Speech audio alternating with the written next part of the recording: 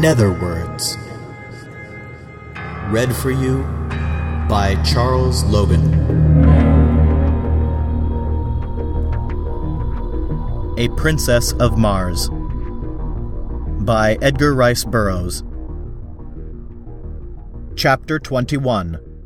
An Air Scout for Zodanga. As I proceeded on my journey toward Zodanga, many strange and interesting sights arrested my attention, and at the several farmhouses where I stopped, I learned a number of new and instructive things concerning the methods and manners of Barsoom. The water which supplies the farms of Mars is collected in immense underground reservoirs at either pole from the melting ice caps, and pumped through long conduits to the various populated centers. Along either side of these conduits, and extending their entire length, lie the cultivated districts. These are divided into tracts of about the same size, each tract being under the supervision of one or more government officers.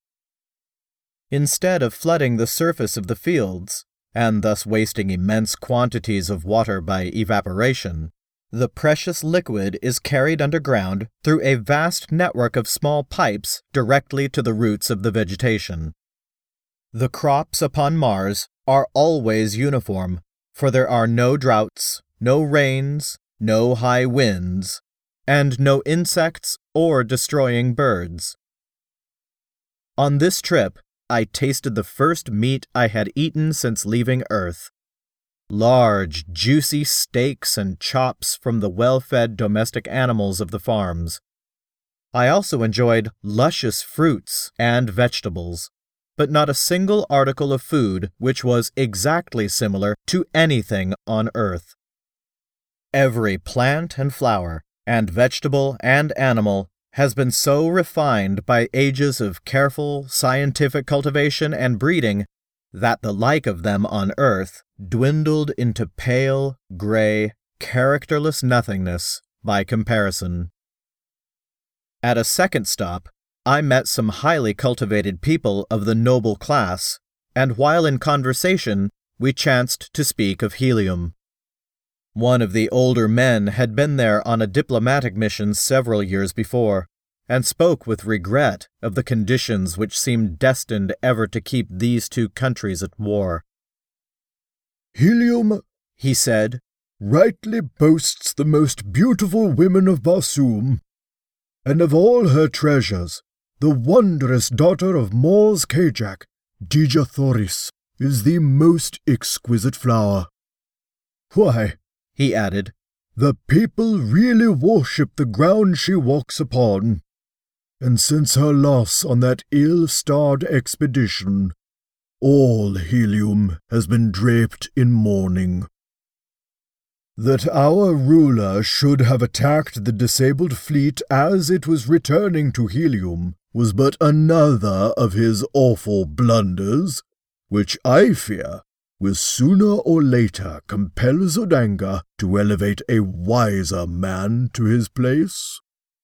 Even now, though our victorious armies are surrounding Helium, the people of Zodanga are voicing their displeasure, for the war is not a popular one, since it is not based on right or justice.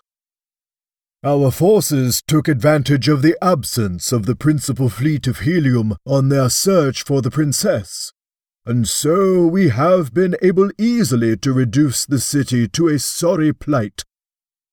It is said she will fall within the next few passages of the further moon." "And what, think you, may have been the fate of the Princess Dejathoris?" I asked as casually as possible. "She is dead," he answered. "This much we learned from a green warrior recently captured by our forces in the south.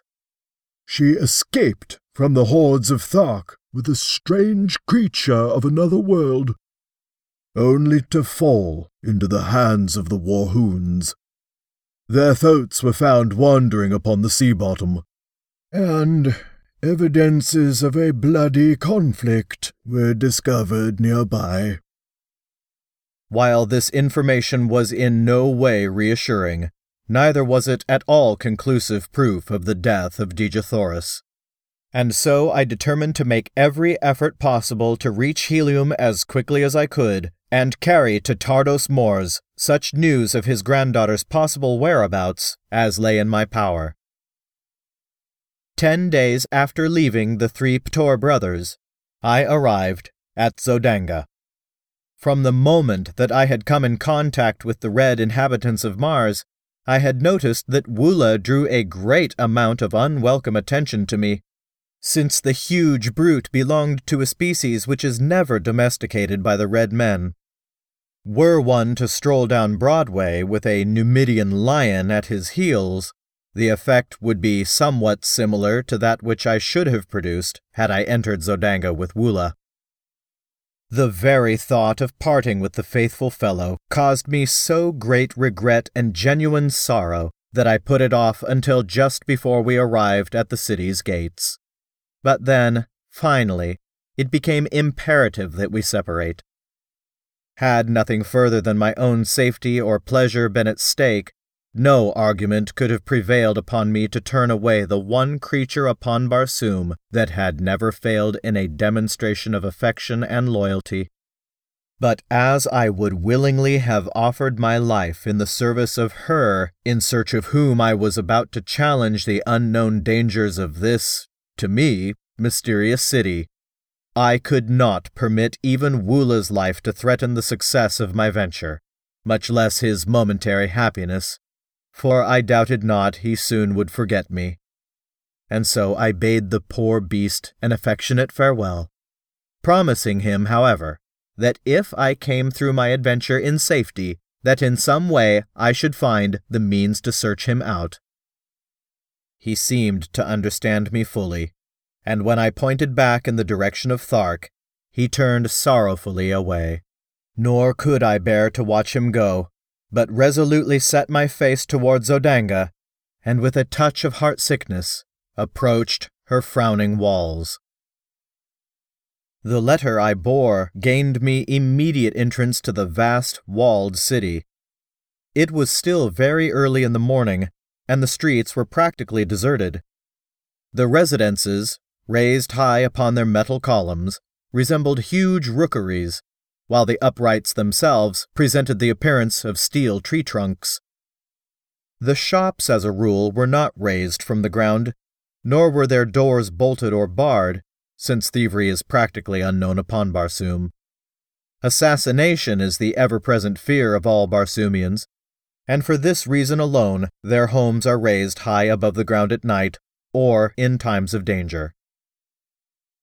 The Ptor brothers had given me explicit directions for reaching the point of the city where I could find living accommodations, and be near the offices of the government agents to whom they had given me letters. My way led to the central square, or plaza, which is a characteristic of all Martian cities. The plaza of Zodanga covers a square mile and is bounded by the palaces of the Jeddak, the Jeds, and other members of the royalty and nobility of Zodanga, as well as by the principal public buildings, cafes, and shops. As I was crossing the great square, lost in wonder and admiration of the magnificent architecture and the gorgeous scarlet vegetation which carpeted the broad lawns, I discovered a red Martian walking briskly toward me from one of the avenues. He paid not the slightest attention to me, but as he came abreast, I recognized him, and turning I placed my hand upon his shoulder, calling out, "Kayor, Kantos Khan!" Like lightning he wheeled, and before I could so much as lower my hand, the point of his longsword was at my breast. "Who are you?" he growled, and then, as a backward leap carried me 50 feet from his sword, he dropped the point to the ground, and exclaimed, laughing, "I do not need a better reply. There is but one man upon all Barsoom who can bounce about like a rubber ball. By the mother of the furthest moon, John Carter. How came you here? And have you become a Darseen that you can change your color at will?" "You gave me a bad half-minute, my friend," he continued, after I had briefly outlined my adventures since parting with him in the arena at Warhoon. "Were my name and city known to the Zodangans, I would shortly be sitting on the banks of the lost sea of Korus with my revered and departed ancestors. I am here in the interest of Tardos Mors, Jeddak of Helium, to discover the whereabouts of Dija Thoris, our princess. Sab Than, Prince of Zodanga, has her hidden in the city and has fallen madly in love with her. His father, Than Kosis, Jeddak of Zodanga, has made her voluntary marriage to his son the price of peace between our countries. But Tardos Mors will not accede to the demands, and has sent word that he and his people would rather look upon the dead face of their princess than see her wed to any than her own choice, and that personally he would prefer being engulfed in the ashes of a lost and burning helium to joining the metal of his house with that of Thankosis. His reply was the deadliest affront he could have put upon Thankosis and the Zodangans, but his people love him the more for it, and his strength in helium is greater today than ever.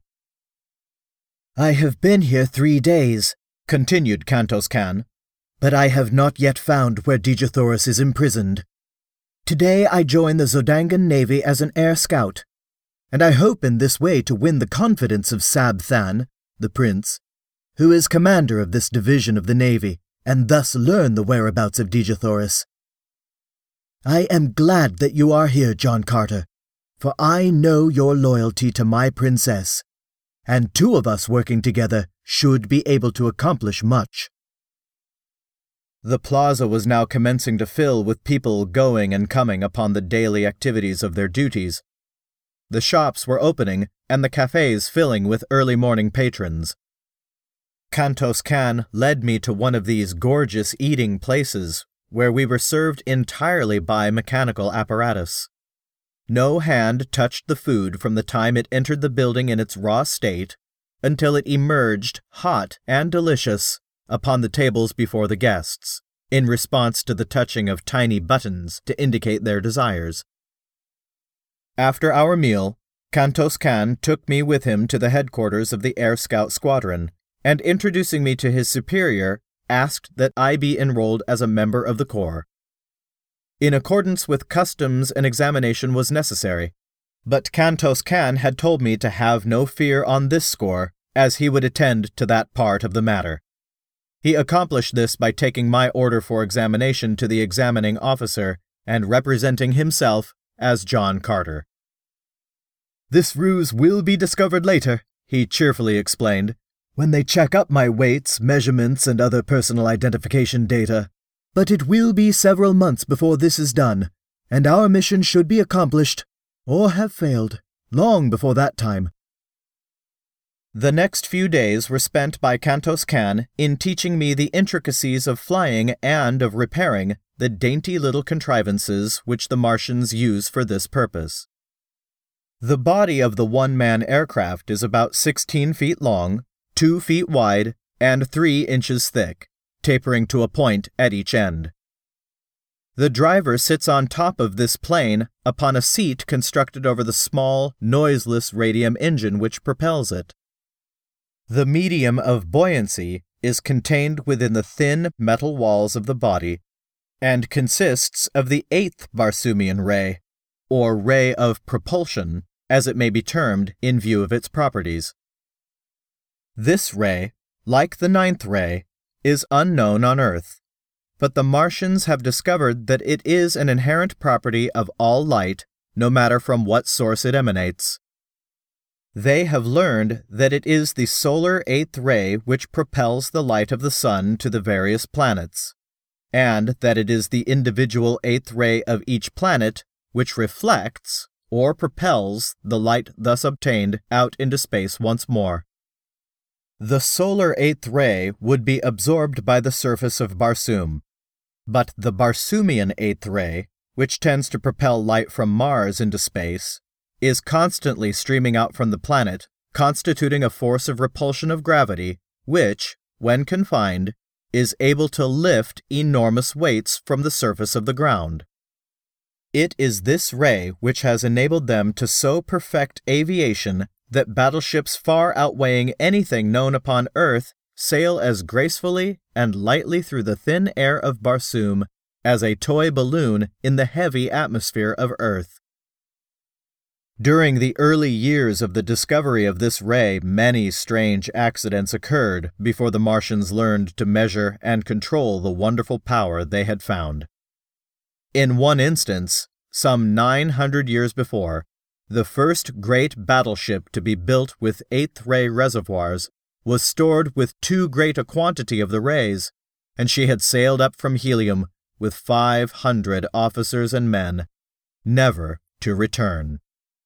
Her power of repulsion for the planet was so great that it had carried her far into space, where she can be seen today by the aid of powerful telescopes hurtling through the heavens 10,000 miles from Mars. A tiny satellite that will thus encircle Barsoom to the end of time. The 4th day after my arrival at Zodanga, I made my first flight, and as a result of it I won a promotion which included quarters in the palace of Than Kosis. As I rose above the city, I circled several times, as I had seen Kantos Kan do, and then throwing my engine into top speed, I raced at terrific velocity toward the south, following one of the great waterways which enter Zodanga from that direction. I had traversed perhaps 200 miles in a little less than an hour, when I descried far below me a party of 3 green warriors racing madly toward a small figure on foot, which seemed to be trying to reach the confines of one of the walled fields. Dropping my machine rapidly toward them, and circling to the rear of the warriors, I soon saw that the object of their pursuit was a red Martian wearing the medal of the scout squadron to which I was attached. A short distance away lay his tiny flyer, surrounded by the tools with which he had evidently been occupied in repairing some damage when surprised by the Green Warriors. They were now almost upon him, their flying mounts charging down on the relatively puny figure at terrific speed, while the warriors leaned low to the right with their great, metal-shod spears. Each seemed striving to be the first to impale the poor Zodangan, and in another moment his fate would have been sealed had it not been for my timely arrival. Driving my fleet aircraft at high speed directly behind the warriors, I soon overtook them, and without diminishing my speed, I rammed the prow of my little flyer between the shoulders of the nearest.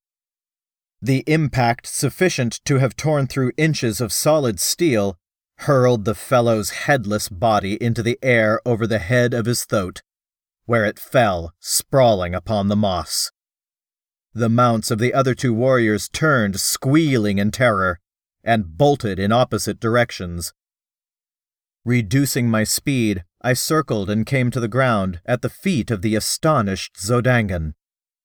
He was warm in his thanks for my timely aid, and promised that my day's work would bring the reward it merited, for it was none other than a cousin of the Jeddak of Zodanga, whose life I had saved. We wasted no time in talk, as we knew that the warriors would surely return as soon as they had gained control of their mounts.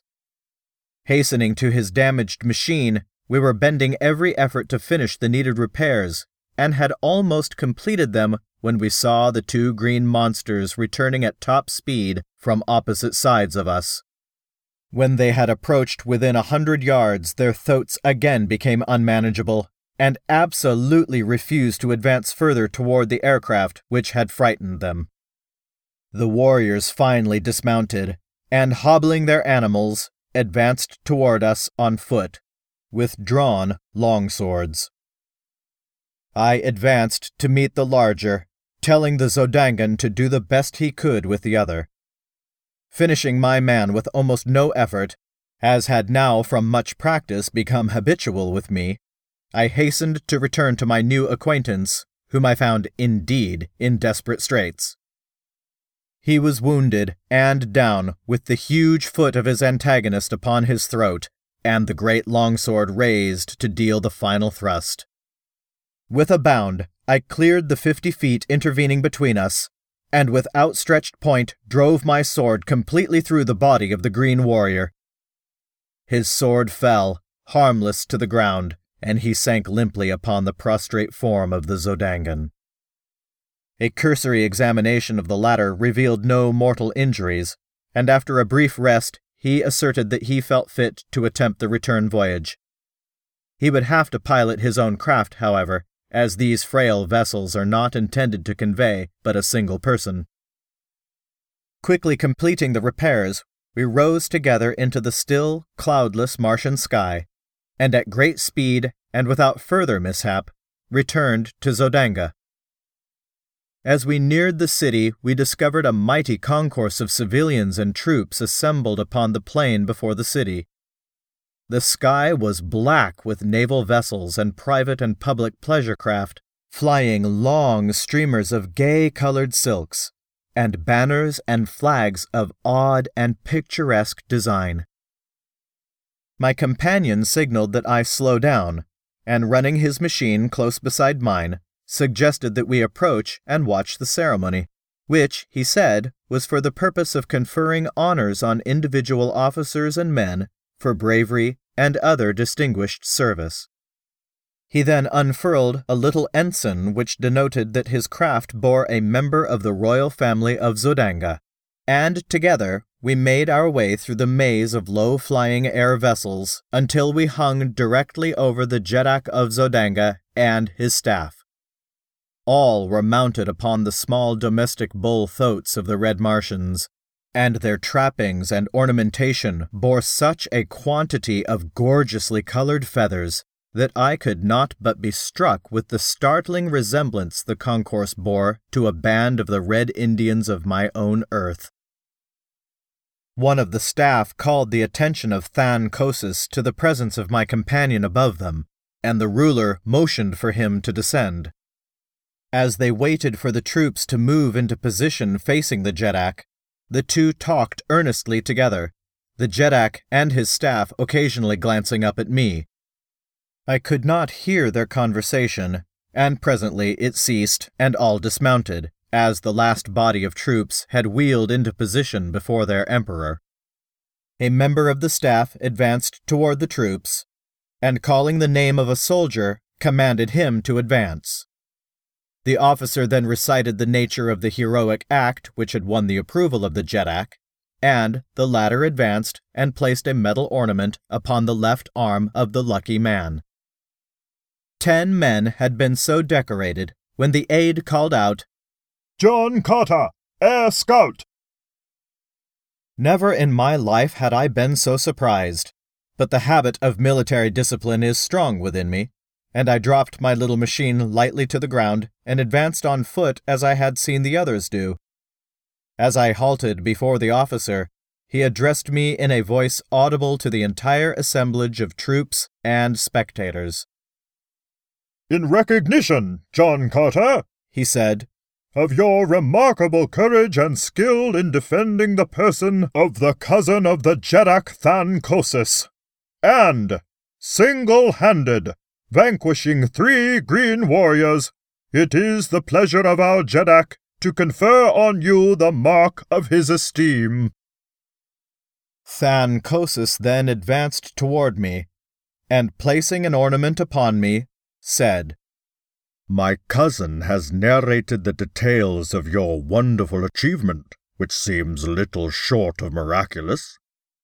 And if you can so well defend a cousin of the Jeddak, how much better could you defend the person of the Jeddak himself? You are therefore appointed a Padwar of the Guards, and will be quartered in my palace hereafter." I thanked him, and at his direction joined the members of his staff. After the ceremony, I returned my machine to its quarters on the roof of the barracks of the Air Scout Squadron, and with an orderly from the palace to guide me, I reported to the officer in charge of the palace.